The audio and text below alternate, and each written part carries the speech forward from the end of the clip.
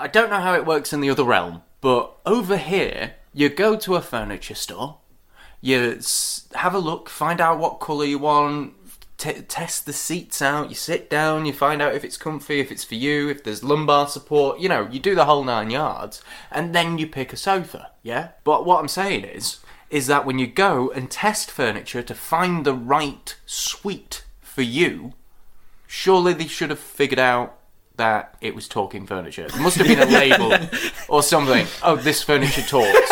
You get labels of Just 100% cotton. Machine washable. Yeah, fire retardant, all sorts of things. It'd be awful if you fell out with your sofa. Oh, man. You're just about to sit down, it just keeps going, keeps moving backwards.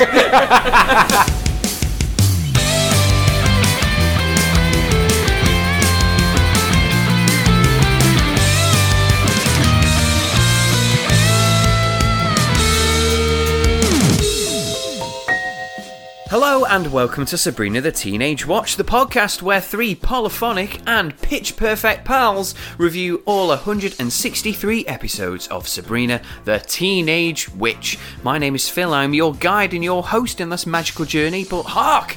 I am not alone as I'm joined by two of my bestest friends. Normally we say to the left and to the right. However, we've got a new microphone. We've got two now. So first of all, the man to my right, but still in front of me, is Mr. Graham Riley. Hello, Graham. Hi, Phil. Yes, we now have two microphones. Obviously, when we started this, we were just three ordinary lads from Warrington with a dream, basically, with a microphone, a television, and a dream.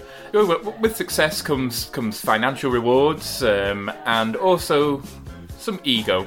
Basically, one couch can no longer contain three massive egos such as ours, and so the necessary step has been made for us to record in separate microphones, a bit like the Beatles near the end. Yes. So maybe by season 3 we'll be doing it in different rooms. Yeah. Season 4 different houses. No, it's not like it was in Hamburg anymore, is it, Phil? No, it's not. So maybe in the future we'll be just doing it over Skype, and we're all bitter. But until then, we're all the bestest friends. And another one of them is Mr. Chris Evans, who is to my left and still slightly in front. Hello, Chris. Hi, I've just realised we're in the wrong places.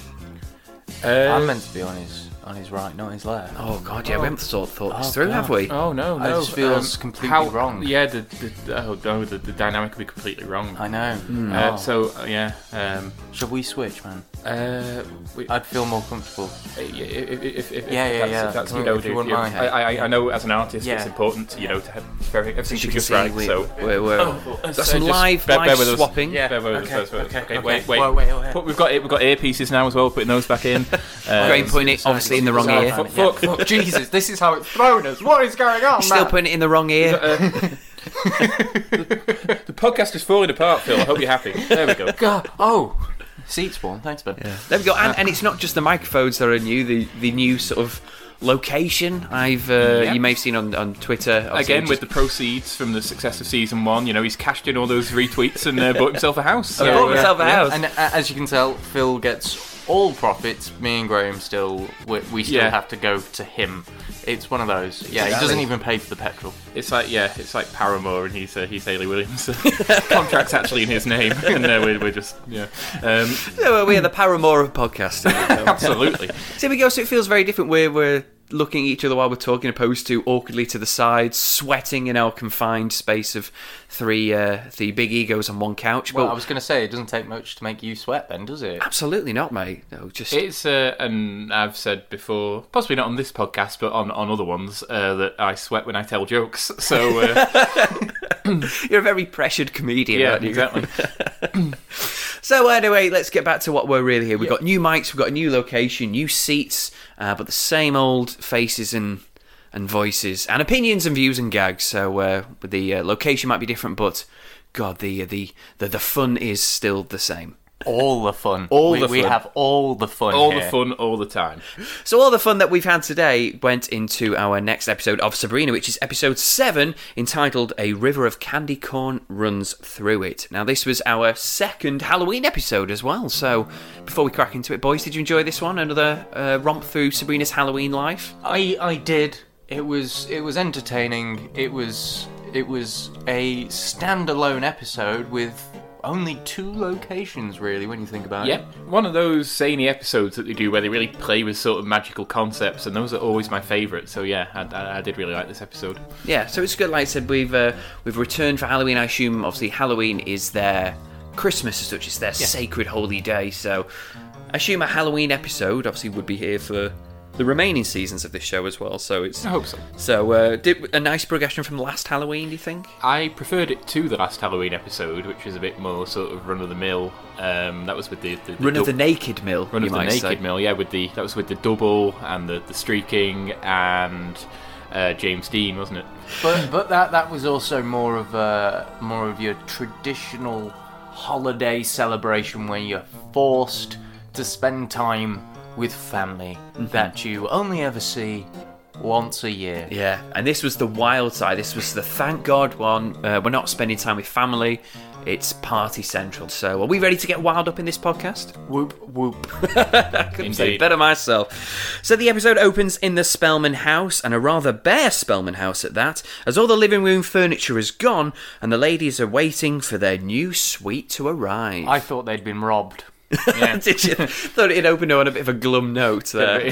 There is social realism up in this witch sitcom. Yeah, it's one of those moments where there's no furniture. First thing, they've been robbed. Oh no, now we've got to go and get all the furniture back. Halloween special. You know when people break into your house and steal the furniture? That's happened to them. It's a Halloween prank. It is indeed. So only in The Sims do they come in, walk past the television and steal the sofa in a big bag that they can fit over the shoulder. Joy and happiness is in the air too, because this Halloween, as we say, they are not visiting relatives, and instead they want to have a nice, quiet, delightful Halloween, which is Halloweens I tend to celebrate.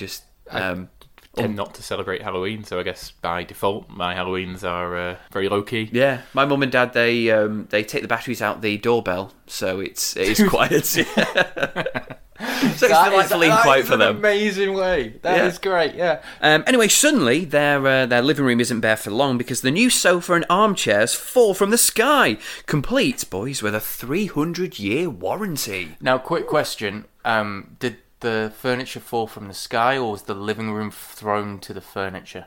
Okay. Good question. Also, how did it not shatter the ceiling? That's very true. So it's not been in the house 5 minutes before Salem decides to piss all over it. Yes. Because he says, "Excuse me, ladies, I've got a lot of territory to mark." A technical point is that for this particular scene, they've installed the Salem puppet with opposable arms. They have. And they're massive. Salem is jacked for this one scene where he's marking his territory. He is, yeah. Yeah, Salem's been working out in between, I guess, autumn into Halloween. Definitely. So, yeah. Nice little technical point there. Jacked. New arms, ready to rock and ready to piss over the place. He's back to his old skinny static arms when you next see him as well. Yeah, but, it's a shame. Maybe we'll see those jacked arms. Maybe we'll see him lift things. Maybe that's how he answers the phone. Let's not go there. Maybe that's a way to install it. Let's not go there. You just make me angry. Speaking of getting angry and not going there, the titles are there, and obviously it's Halloween, so there's a Halloween witch. Sabrina's dressed as the witch, but she says the same joke for the third fucking time. Could they not have done a different one?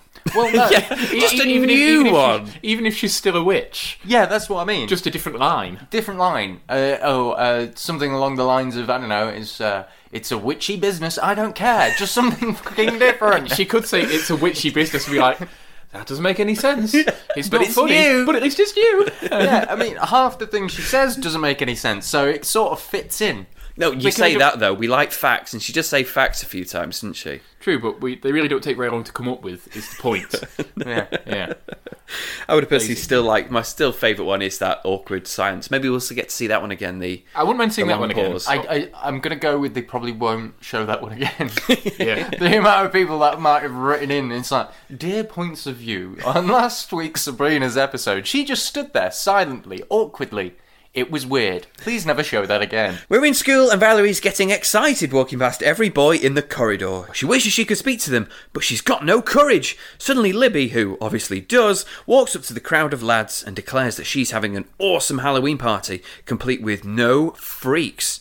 What else does she say? She's got a DJ? Yeah. Just cool things and...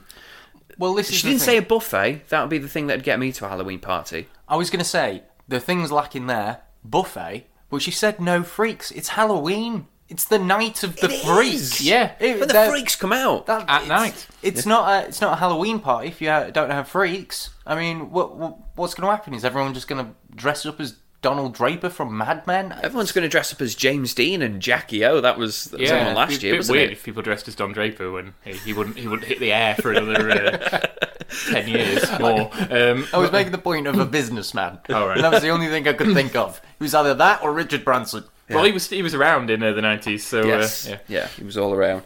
So And yeah. he's a lot creepier than Don Draper as well. So, So Sabrina tells Val not to worry and walks to class. However, Valerie has other ideas and declares to the school that Sabrina is having an even better Halloween party just to best Libby. She instantly regrets that decision, however, when Harvey says that Sabs vowed never to host a party. So we cut to the cafeteria, where Harvey and the entire year are buzzing about Sabrina's surprise Halloween party. Sorry, when you say the entire year, can we just point out that it's the entire year of the school, however, everyone is of varying different ages? Oh, absolutely. We see a few people who are easily in their 30s. yeah, this was like the biggest sort of... One of the biggest gatherings of like the student body that we've seen. Probably since Flarngate. Probably since. Well, or the stock footage of the football game. Well, I mean, that is the biggest. Technically, yes. But in terms of actual extras, actual sort of actors that they gathered together on set to portray the students of Westbridge High, this is the most that we've seen. And they very clearly ran out of people who would pass, even close to pass for teenagers, after about 3 or 4. And I'd say 2, mate. yeah, they really... There's one particular guy, and he has a few lines. I don't know if the character has a name. He literally is just sort of... He's like the voice of the crowd, basically. Yeah. And this bloke, he is 32 if he's a day. It's 32 if he's a day. And there's also another one, a lady who is a bit younger. You could just about perhaps say in American TV sort of... setting, maybe she's a teenager, who is really going for it with her. She's outraged. Her outraged Oh expressions. my days, the one in the background, the blonde hair. Yeah. Jeez Louise, what was her face? It was Gurn City. It absolutely She was maximising her minutes, as they say in wrestling. She might not be saying anything, but she clearly getting the same paycheck as Eric Estrada, anyway, Yeah. for not saying anything. Well, this is right. I have studied this. I know these things, right? And it is sort of an unspoken rule of an extra that if you are trying to make yourself a name for yourself in the business and you've got a lot of extras work, don't let your face be seen. Otherwise, it's constantly like, oh, look, there's that same guy. Oh, look, there's that same guy. Oh, look, there's that same guy. So what you want to try and do is keep your faces hidden and be lost in the crowd so that when you do eventually get yourself a proper acting career, no one's going, oh, yeah, he was an extra in Sabrina. Yeah, because, we notice Cal Penn, but it's not like he's right in front of the camera gurning, Yes. is it? No, that's what I mean. We Yeah. notice Cal Penn, but you wouldn't... You know, you won't see Cal Penn in something and go, I remember seeing him for the first time in Sabrina the Teenage Witch. Whereas if you were an average viewer of Sabrina, if you've rewatched several episodes, if that girl turned up in an actual role in a show, you'd be like, oh, it's the gurning girl from Sabrina. That's what I mean. Yeah. Let's see if she's got an IMDb, and if it said Girding Girl 1, maybe there was another. Well, it will do now. We'll pop it on. So yeah, everyone is outraged. The students are up and immediately start crowding around Sabrina because she's having this awesome party that clearly everyone's got nothing better to do, so they want to go. Obviously, Val has to break the news to her that she's hosting a party, but she says she'll have to ask her aunts because they'll probably say no. But it's quite the contrary, as Hilda and Zelda say that she absolutely can have a party, a mortal Halloween party. How quaint. It's she at this says. moment I realise that Hilda and Zelda don't know anything about mortal No, parenting. they don't, do If they? I went to my folks, can I have a Halloween party, please? They would have gone, no. Well, especially if you said it in that voice. Well, yeah. It's no, not your well, voice. Well, that's Chris. how I sounded a decade ago. Okay. Yeah, when you lived in Essex. Yeah, but obviously it's a funny sort of running joke that they've had across every episode, I think, so far, of just that witches are so superior to mortals, so everything that mortals have is just cute and adorable, They isn't it? either think we're adorable, which seems to be Hilda and Zelda's position, particularly Zelda, or they just regard us as a scum of the earth, like Vesta did. So, I mean, it's an interesting point. In a couple of episodes' time, there is the main theme of the episode is about just mortals being seen as absolute scumbags by sort of scumbags of the witches. Society as well, so it's a very interesting, definite superiority complex there. It's probably the thing I like least about witches that we've seen so far. That they sort of regard us normies with a bit of as beneath them. Yeah, but Hilda and Zelda are the only ones that seem to sort of campaign for us. Though they're the ones that see us harmless and fun. Well, they allowed a mortal into their family, of course, with Ted marrying Sabrina's mother. So, yes, Sabrina has been granted permission to host this party, which she's kind of excited about, but also kind of against, because obviously she doesn't live in a normal house with a normal family. So Sabrina pleads with her aunts to say that she can't have one, but they both recognise that it's an important moment for Sabs, her first party. Oh. Hilda says it would be great to bring people round, and they promise that no witchy stuff will happen. Bullshit. He's calling it right there. in that house, With a dungeon? Absolutely not. which Maybe gets no mentioned witchery again stuff. in this episode. Oh my days, it's so exciting. So there's no witchery, but there's possibly some butchery happening later on. We cut to Sabrina, who is busy decorating the house, and Salem, who is busy tucking into the Cheetos. Obviously, that's where he goes. We see the start of... Cheetos? How do you know the Cheetos? They could easily be What's-Its. Could easily be cheesy poofs. Yeah, are they what's it's retailed in America? I think they're called Cheetos. Cheetos. Are they called Oh, Cheetos? yeah, We yeah. had Cheetos here too, though. Did we? Yeah, they were separate things because they had the advert with Gary Lineker in a Cheetah suit. 'Cause it was the Walkers thing. Was it? Wait, I thought What's-Its were Walkers. What's-Its became Walk. This is niche. What's-Its? You've started, so we'll finish. What's-Its became Walkers after they purchased Golden Wonder. There we go. Welcome to the podcast where we talk about Sabrina and the history of crisps. Anyway, so all that from Salem, just eating some Cheetos. To our American viewer listeners, sorry. To the rest of our listeners who probably don't give a shit about crisps, also sorry. To those that do care about crisps, why? Those who care about crisps, you're welcome. Yeah. You know, when are they going to talk about crisps? It's the history of crisps. That's interesting. That's fascinating. I had no idea about Golden Wonder and Crispery. Suddenly the phone rings and it's Harvey with bad news. He has to take his little brother and friends trick-or-treating. They of course sprung this news on him, as they only reminded him that he promised he would do it 2 weeks ago. To be fair- flaming cheek. To be fair, this time, and this may be the only time, Harvey is not really being mistreated by his family. He clearly said, yeah, sure, I'll do it. Now it's come round to Halloween itself, he's made other plans and just plumb forgot that he agreed to do this other thing. Standard teenage behaviour, really. Mm-hmm. Oh, can you just go and do this? Yeah, fine. Comes to the thing that you need to do. Oh, don't forget you need to do that. Ah. And typical teenagers going, oh, it's their fault. They reminded me that I agreed to it too late. I'm just going to go with no bastard points to No King bastard- of Termites. No bastard points to the King of Termites. Libby is sort of a dick in this episode, but no different how she normally. She probably gets one for saying no freaks. Yes. Yeah. And even then, that's a bit. But that's her catchphrase. I don't think that's she a should get catchphrase. it. And Willard Craft, we don't see. So We don't know. He's a ghost in this one. So Harvey can no longer come to Sabrina's party, which Sabrina is miffed about because he was the only boy who confirmed he was coming. Oh. Gutted. So Sebs is miffed, however her sulking He's the is... only boy who confirmed he was coming, but lots of men confirmed they were coming because they're all 30. So Sabs is miffed, however her sulking is interrupted by some chatter in the living room, which they mistake that she's left the TV on. Is that right? Yeah. If you hear talking voices you don't recognise from another room, it's probably the automatic thing to presume. Yes. Either that or the burglars from Home Alone. Yes, or the burglars have come back to take your new sofas away. Yes. They broke in again. So it Little do turns they expect that the voices are coming from the furniture itself. she's purchased, well not she, but Hilda and Zelda have purchased talking furniture, each with their own personalities and names, apparently. Sabrina is in a mass panic considering her party guests will be arriving soon, so Zelda tries to zap them away. However, it doesn't work, boys, does it? Well, no.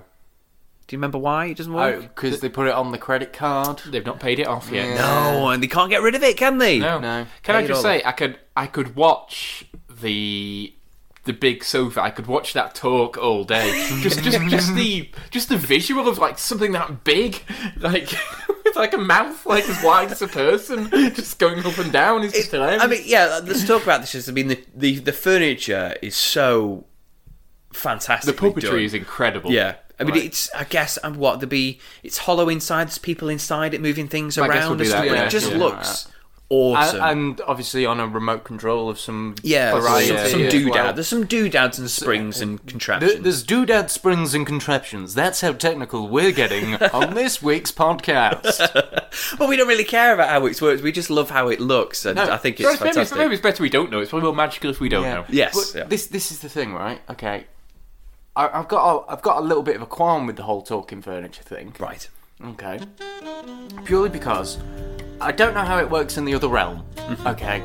But over here, you know, in our world, you go to a furniture store, you have a look, find out what colour you want, test the seats out, you sit down, you find out if it's comfy, if it's for you, if there's lumbar support, you know, you do the whole 9 yards, and then you pick a sofa, yeah? But what I'm saying is that when you go and test furniture to find the right suite for you, surely they should have figured out that it was talking furniture. There must have been a label or something. Oh, this furniture talks. You know, you get labels of Just go- 100% cotton, you know. Mahogany. You just round it. 100% sass. Machine washable. Yeah, fire retardant, all sorts of things. There must have been a label going, talking furniture, or a section with a little board hanging over it, you know, in a supermarket. Rice, beans, pasta, talking furniture. I love the layout of your other realm supermarket. Your pasta and sofas. Secondly, talking furniture, presumably somebody must have put a spell on the furniture to give it sentience. No. It's the materials in which it's made out of. Yes. That's why the label comes in 100% cotton, 100% talking furniture. I see. Because, well, Sam says, I think it's Sabrina anyway, says that, are these people that have been turned into couches? Yes. Salem then says, no, where'd you get a stupid idea like that from? Which is a very nice funny. little gag. But, so these aren't people who've turned into couches, these are couches that have been made, I guess, with magic materials and... Does that... Wait, no. If it is the magic materials, then is there like a magical loom where they come from? Where Yeah. they thread all the cotton together? Or a magic sewing machine?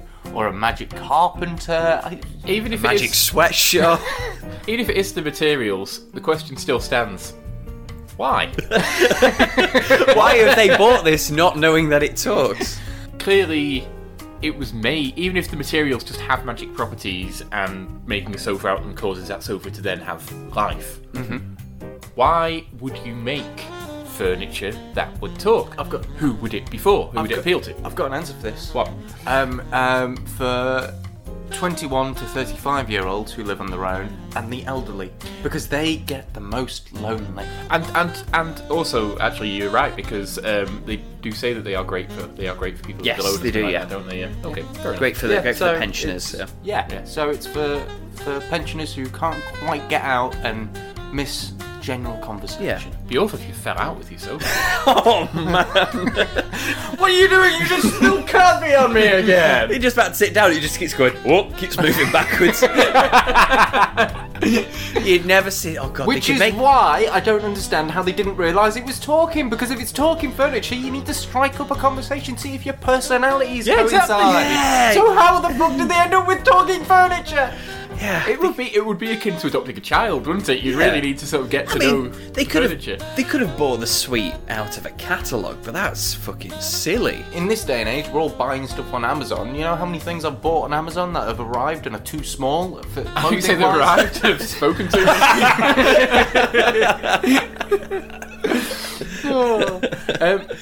Maybe it was a dodgy seller from like a catalogue or something, and they did not advertise the fact that sofas talked. We've answered a few questions about the furniture, but still not the most important one, which is how the fuck did they buy talking furniture? So Hilda and Zelda say that they're going to head to the furniture store to send them back, leaving Sabrina alone with some furniture she hardly knows, she says. She's not comfortable being left alone, which is too fucking true. They could say anything. Again, if they were there, if they were talking in the store before they bought it, be fine. Yeah, if they had a meet-up, Although, meet and to be greet. honest, if Hilda and Zelda went to the realm and bought the furniture, Sabrina wouldn't know them, so it'd still be awkward. Oh, yeah. Oh, okay. yeah. Unfortunately, every other Realm store is closed on Halloween, so it looks like drastic measures are in order. Back home, and the furniture is giving Sabrina some sassy comments, as we said, contains 100% sass, about the house, and the couch sneezes because it's allergic to cats. Finally, someone whose life is more pathetic than mine, Salem says. Best line of the episode. Thank you, Salem. Oh, I actually need to thank Salem for something. Over Christmas dinner, we had a TV and film quiz at my folks, and one of the questions was, what is the name of Sabrina's cat in Sabrina the Teenage Witch?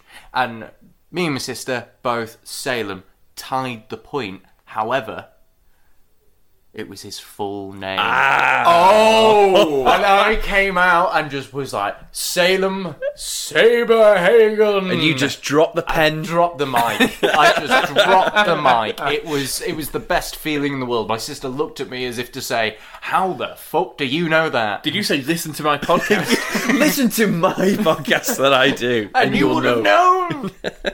But yeah, so thank you very much, Salem Saberhagen. The best things about Salem is when he kind of remembers that he's a cat. Yeah.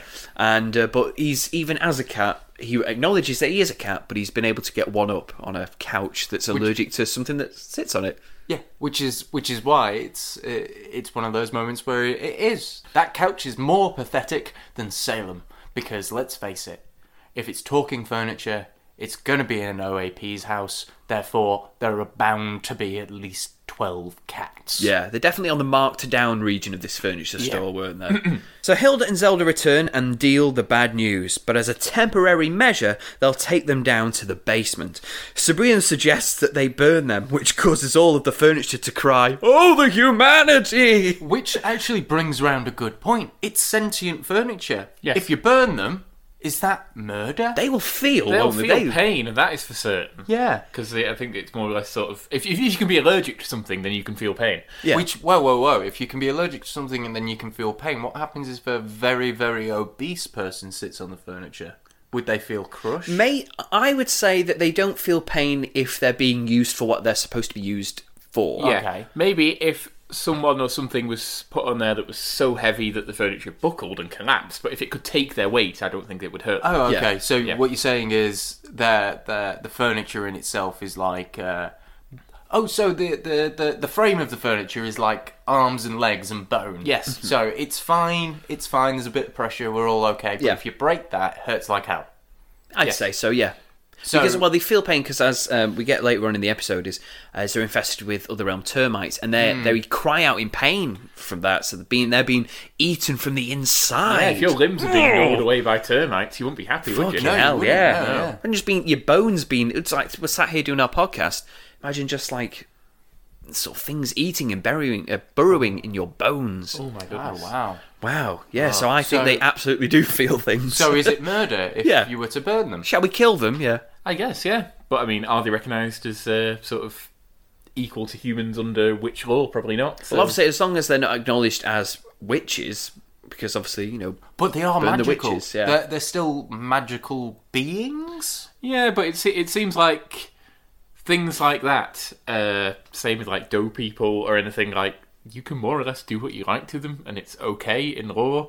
So that's probably how people like Hilda come to be. Yeah. Like, you know, there's probably a lot of living things that can feel pain and, you know, sort of have sentience that you can torture and it'd be totally fine in the witching realm. So, yeah. Yeah, it's very interesting, but I think overall we have agreed on that, yes, they feel pain and burning them would be murder, I think. Yeah. Also, Hilda mentions that they used to have a Viking trapped in their basement. Yes! Now, that one of like about 3, maybe 4 things I remember about Sabrina that is foreshadowing. Because in a later episode, it could even be way later. It could even be like season 6 or something. Hilda does bring back a Viking, much like David Hasselhoff, and he lives with them. It's probably just like a gag for the course of one episode, but yeah, it's like a famous Viking, like Leif Erikson or somebody. Wow. Yeah. So sort of a bit of foreshadowing, unintentional probably. Yeah, well, we'll see. Because speaking of as well, I don't want to ruin too much excitement, but Chris foreshadowed a moment in season 1 of an episode. There was a moment where you thought that something happened in an episode and you couldn't remember, and we said, oh well, maybe we'll find out. And in one episode's time, the foreshadowing comes true. Cool. Hopefully they've got an immobilizer handy. Yes, anyway. hopefully, well, naturally, you'd expect that to be... Comes with every sort of defroster Viking kit. Yes. One Viking, one immobilizer. No, a fuck ton of dry ice. No, it's one of those. You have to opt in for the immobilizer. It doesn't come as a package. It's an optional It's an add-on. Yeah, it's an optional extra. Yeah. Okay. It's only $10 more. Is it not the one where if you order now and we'll give you a free immobilizer? So sometimes around the Christmas period, you know, they put it on sale, but no, as a standard practice, you have to opt. I mean, I wouldn't even dream of defrosting a Viking if I didn't have an immobilizer on hand. I would have thought maybe the immobilizer came with like the first issue of the Defroster Viking magazine that costs £1, and then to get the rest of the stuff to actually defrost it, you have to pay £11 a month or whatever. Yeah. Yeah. So if any representatives from Hatchet are listening, then get on it. Sabrina shuts them up and helps carry one of the armchairs to the basement, but that's cut short when it starts screaming, and it's screaming because it's infested with termites. Sorry, it's infested with other realm termites. Dum. Which are little men in miners' helmets. Naturally. Gnawing away on wood.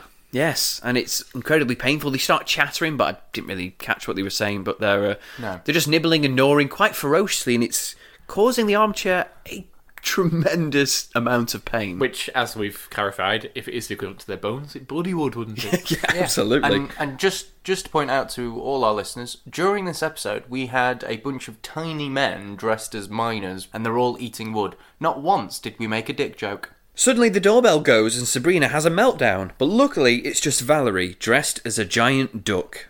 Obviously. Yeah, I mean, it's Halloween. Yeah. What else would you come dressed as? You were quite shocked by it, Graham. You were...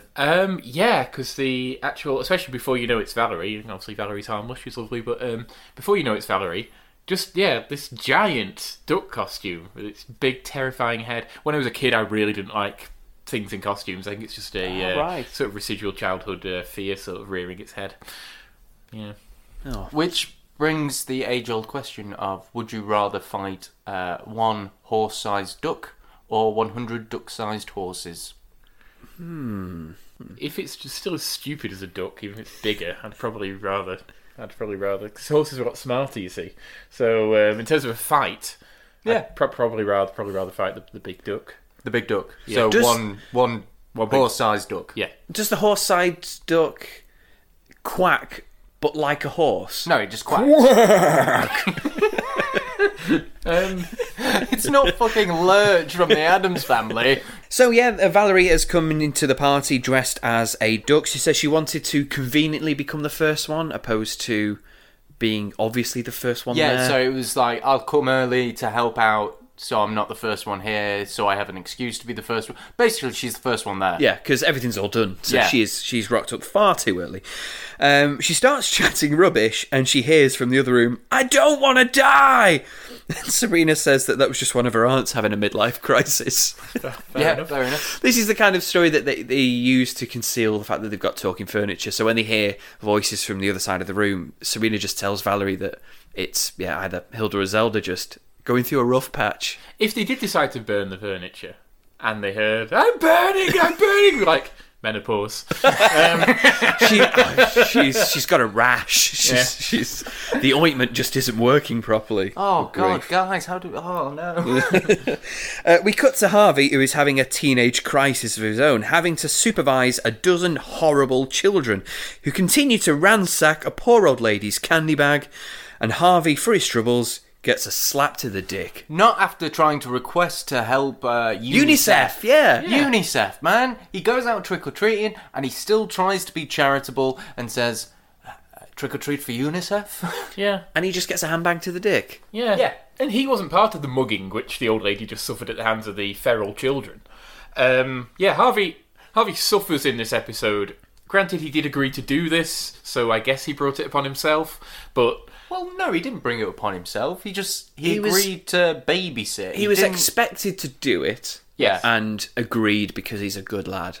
Yeah. But these children are not good lads and lasses, and they are totally out of control, and Harvey, being the meek soul he is, can't really get those little shits in line, so he has a time of it in this episode. Yeah.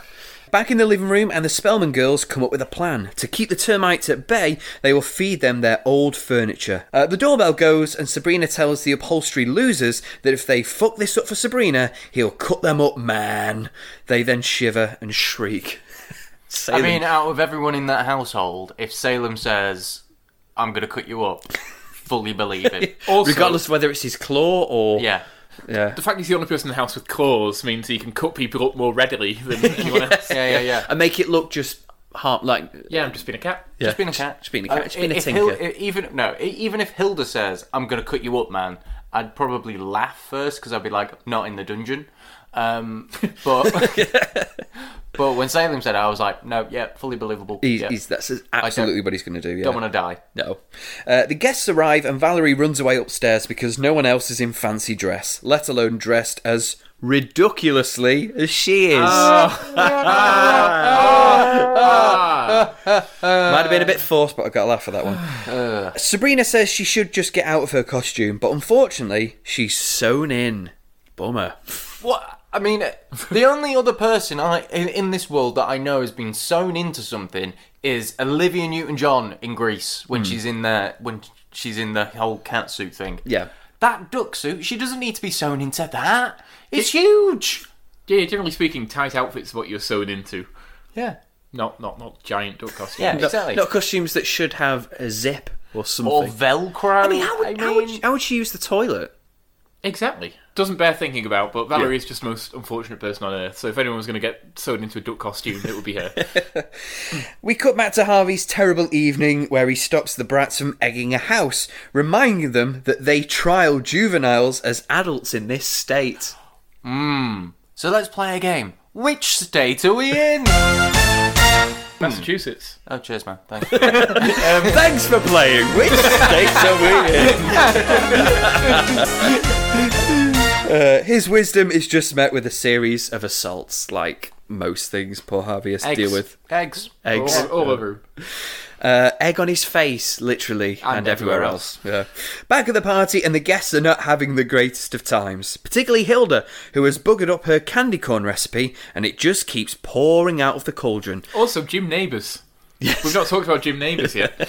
I don't know much about Jim, or anything about Jim Neighbours. Well, I think he's just an old sort of like crooner who is just very sort of just old person music. But they. I think it's sort of like a play on like. I guess maybe he's the sort of person who you might play a Christmas album of, but apparently he has a Halloween album, and that's what they, play at Halloween. So it's like Bing Crosby. Yeah, like Bing Crosby. And he's been to the house before, Sabrina says. Yeah, earlier he's a on. bit more recent because obviously he was alive when this episode was made. Because apparently he's been there before, as we've seen many musicians appear. And so they put just this old man crooning about Halloween on as the party soundtrack, which the kids aren't too big a fan of. So Hilda has to revert to the recipe book under the chapter "What to do if you make too much candy corn." You can never have too much candy corn is the answer to her query. Oh, what a gag. Valerie runs downstairs and declares that she's gone insane because she heard a doorbell go off from her linen closet. Hilda goes to check up on it because she says it's where she keeps her wind chimes and it's a bit drafty in there. Hey, man, I mean, come on. If there was ever going to be a response to why a doorbell's going off in a linen closet, wind chimes. Wind chimes. Go Then again, to every day. if anything, every it's probably day. the sounds of bones clattering that she hangs up in there. No, that's the doorbell in the dungeon. Oh, okay. Yeah, Because yeah. there's two, isn't there?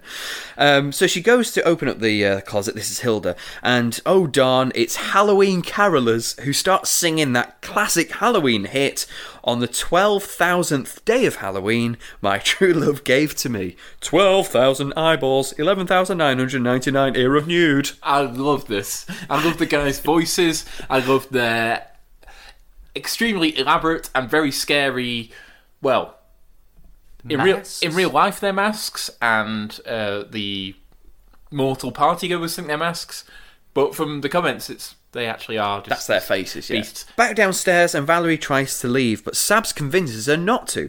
She tries to get her to dance, and the doorbell goes again. Only this time, it's the Quizmaster, who once again, at the most inconvenient time, gives her a pop quiz. She drags him to the kitchen, and he orders her to make him a pumpkin, which she does, literally, and he isn't impressed, but it seems to satisfy him. He's also wearing a bright orange shirt, so kind of looks like a pumpkin to begin with. Yeah. I wonder if they had him wear an orange shirt, because there's another excellent transition of Alimi Ballard into pumpkin. Yeah. And back.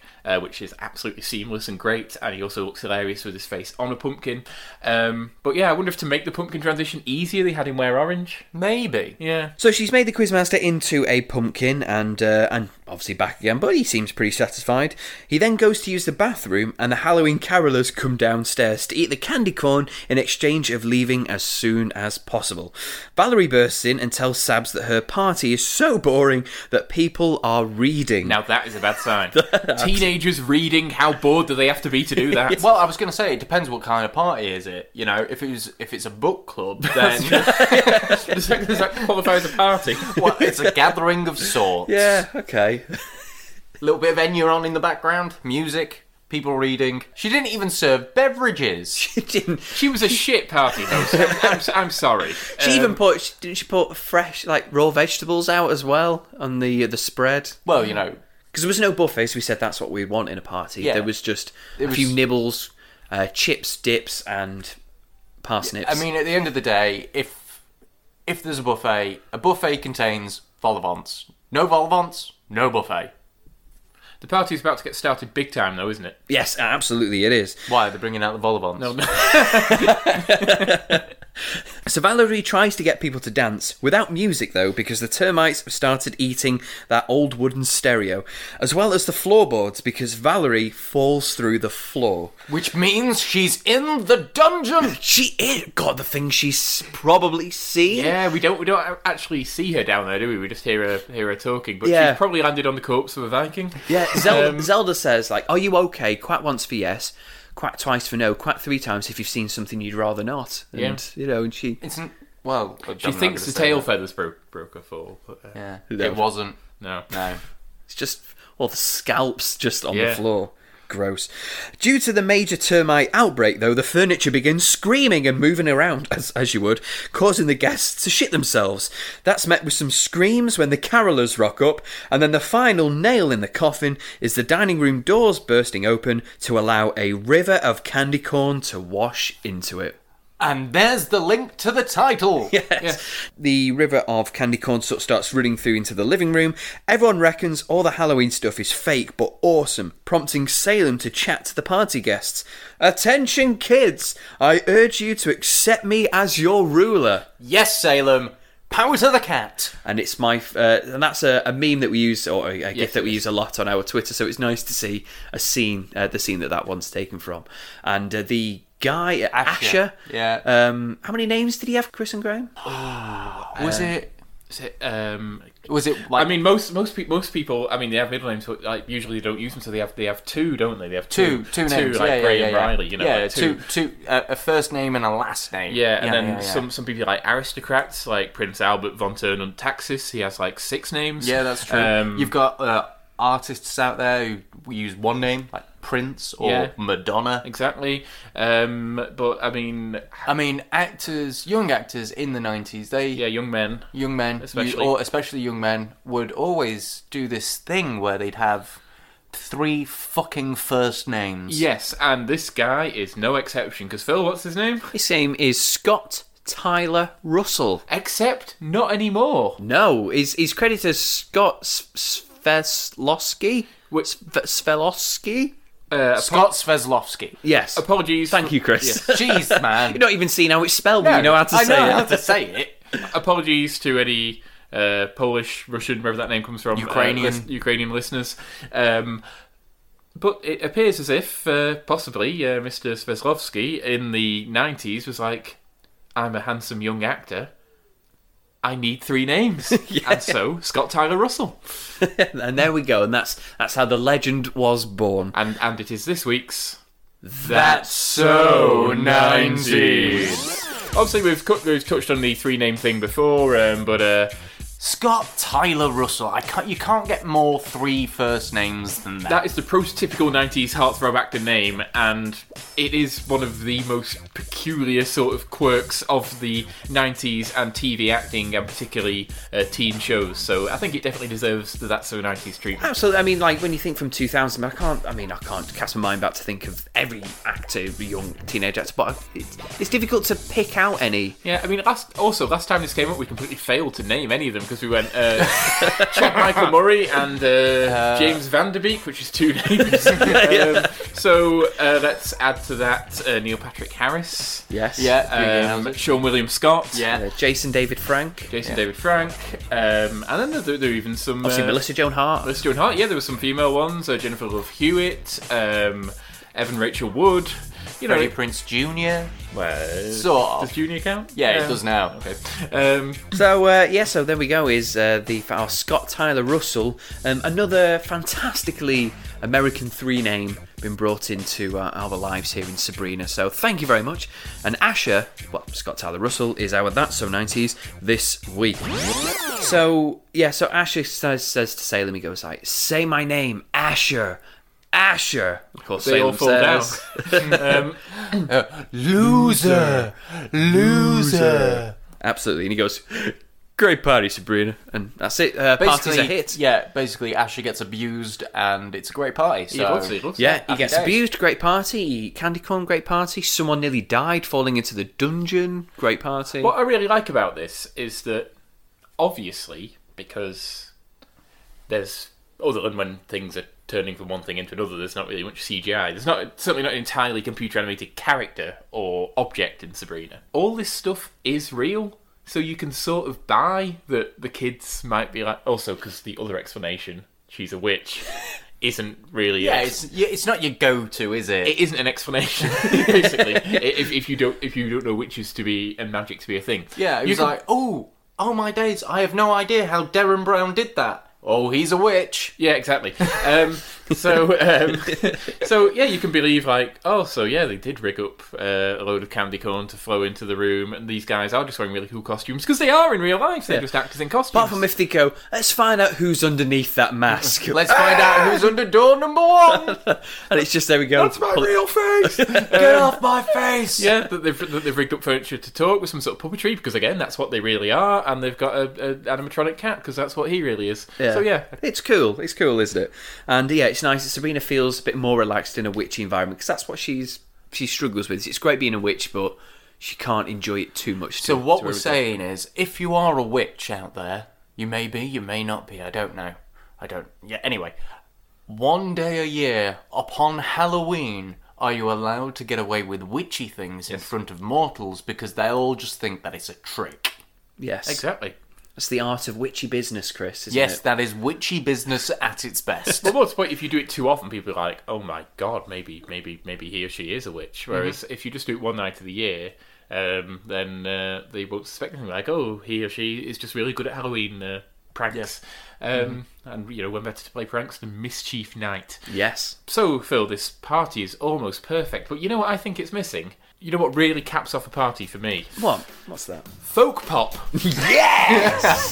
And folk pop comes in full swing as we're joined by 10,000 maniacs. Not literally, guys. Oh no. Can you imagine if 10,000 maniacs came through the door, one of them being the Viking that was locked in the basement for centuries? If you would like to see God. 10,000 actual maniacs, go to a Millwall match. But, That's so regional. yes, 10,000 Maniacs, a popular folk group from the late 80s, early 90s. had just reformed here in 1997. And they only did that. That was it. And a very similar group, both in their, I think, musical style and their era to the Violent Femmes.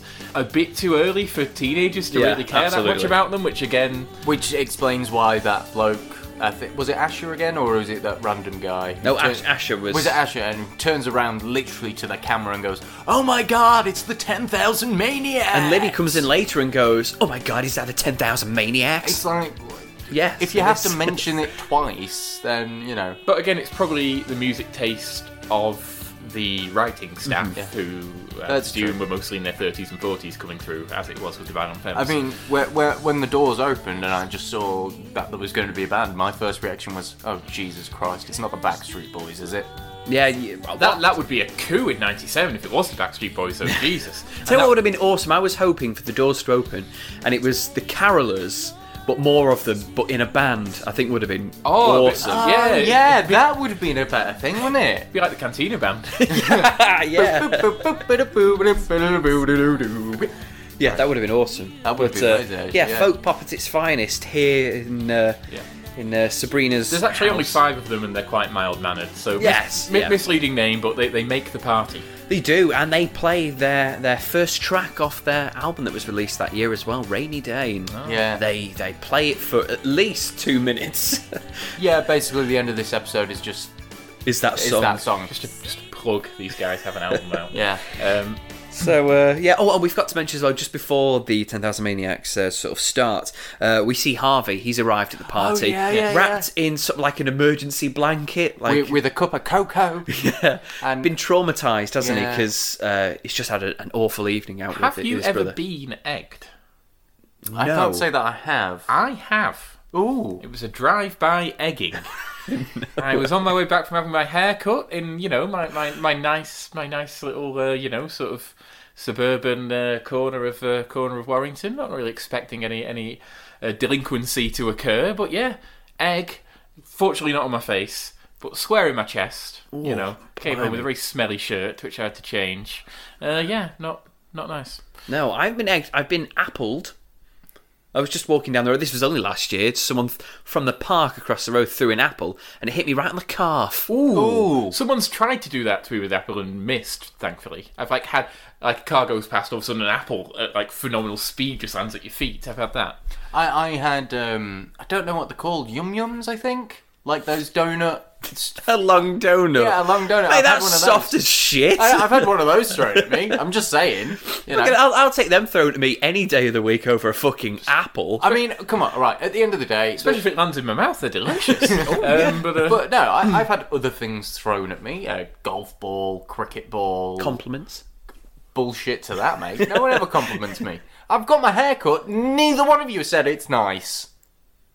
Well, you came into my house and dissed it and said that I yeah, should... if you stopped insulting other people, maybe people would compliment you. Do you ever think of that? No. Be nice and others will be nice to you. But do I have to be nice to you two? I mean, you're... No, but we don't have to be nice to you. That's what we're saying. So anyway, Harvey, he's been egged and he's having an awful time. So he's wrapped up, he's having some cocoa, listening to the 10,000 Maniacs. Whilst they're playing, the quizmaster makes a confession. He says that he wasn't really there to give her a quiz. It's just because his family live right on the other side of the other realm, giving us a bit of a scope of how big this realm is. And he gets lonely at this time of year, not being able to see his family, and he just wanted to be in familiar territory. Yeah, which is a nice thought. But Phil, we've been to the other realm a handful of times now, at least, and I have never seen them have to travel an inordinate amount. They kind of go just where they need to go, don't they? That's what I mean. It's like boom, there. You ask the fella in the index, don't you? Yeah, exactly. And then you go up a tube and you're there. Yeah. It's like boom. You're I think there. it's just... Sorry, that's in only the spell book, isn't it? Oh, yeah, you've that's got the index spell man. book, yeah, But yeah, nonetheless, the realm does seem to be somewhere where you can whiz between places quite Oh quickly. wait, saying no, that, but we though- did have the time difference when they went skiing. Ah, that's true. And That's Mars. Oh yeah, that was Mars though. And Sabrina's cousin travelled on Other Realm Airways, didn't she? Oh, she did. So yeah, there must be distances to travel. The other realm, as it just floats in space, could be the size of the entire universe. Yeah. So we don't know, but it's a difficult time because he can't see his family this time. He's very busy and he's got to work.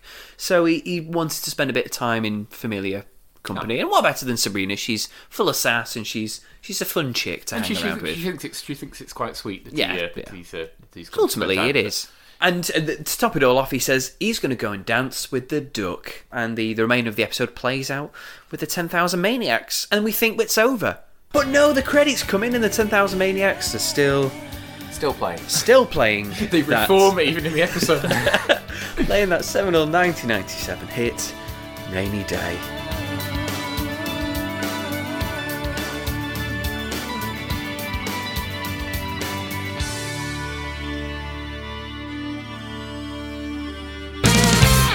So there we go. That is our second Halloween episode of our podcast so far.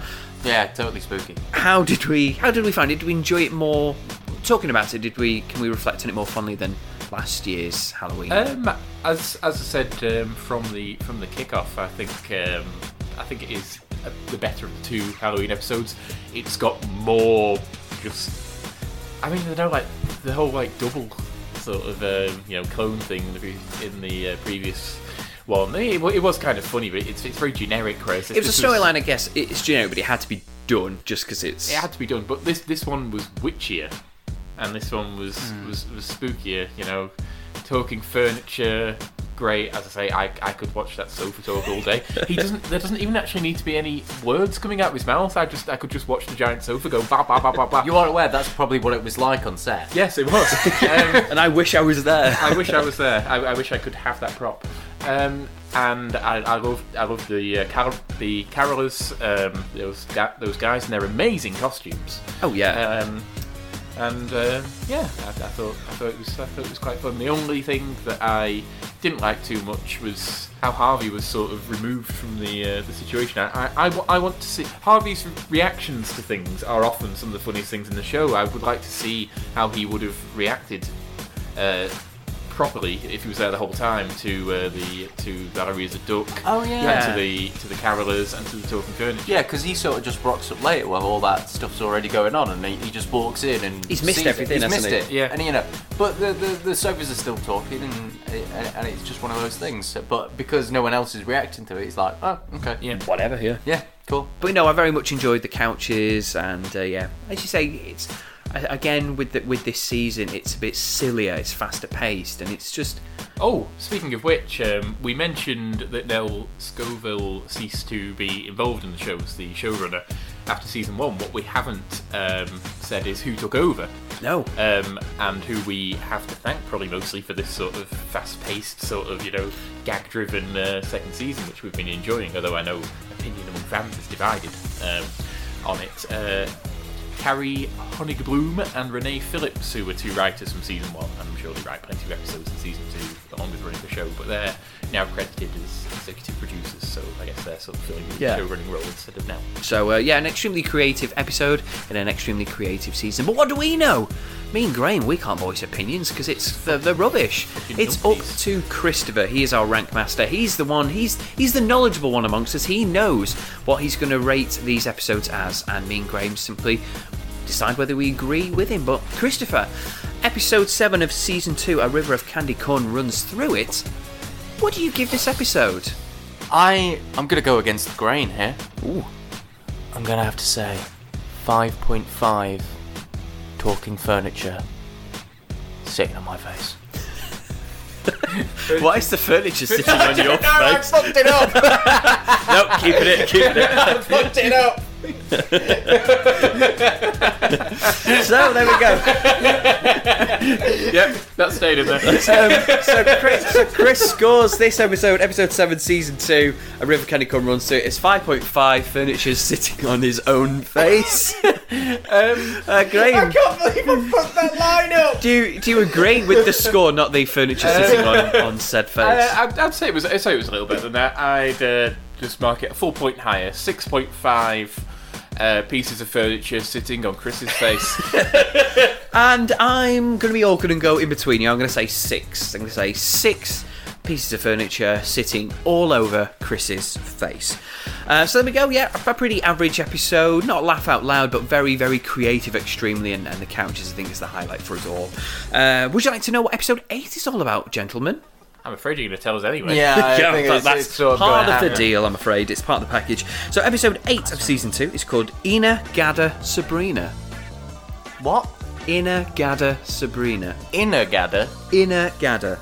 Sabrina. Yes. Inner Gada. Yeah. Inner Gada? INNAGADA. Sabrina.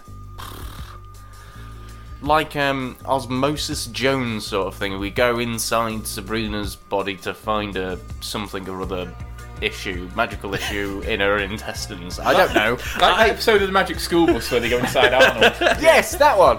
Oh, I don't want to Same look universe. Yeah. Graham, you seem to think you know what this episode's about. What do you think? Inner Gada La Vida is a psychedelic rock song from the 1960s. It's probably best known to younger people from that episode of The Simpsons where Bart tricks them into singing it as a hymn, you know, in the Garden of Eden, baby. yeah. Yes. Oh, yeah. So yeah, it's a song from the 60s. They time travel back to the 60s, I'm guessing. So time travel to the 60s. To the 60s when Nick Mackay and Frank Conniff and everybody else was young, and so they can make loads of references. I see. Yeah, Graham's pretty much spot on. Yeah, Ina Gada Sabrina. Sabrina makes a time ball that transports everyone to the 1960s. However, Salem eats it and they become trapped in the past. Oh, I thought you said they get trapped in Salem. Never clicked into Chris's idea. Yeah, that would have been, yeah. No, unfortunately not, no. Ah, So they make a time ball and then they can't find it because Salem Salem's eaten the fat get has eaten it. So, So wait, hang on a tick. So Salem was still a cat in the 60s? no, in the In the present day, he eats the ball while they're in it in the 60s, so they can't get out because Yeah. he's that old.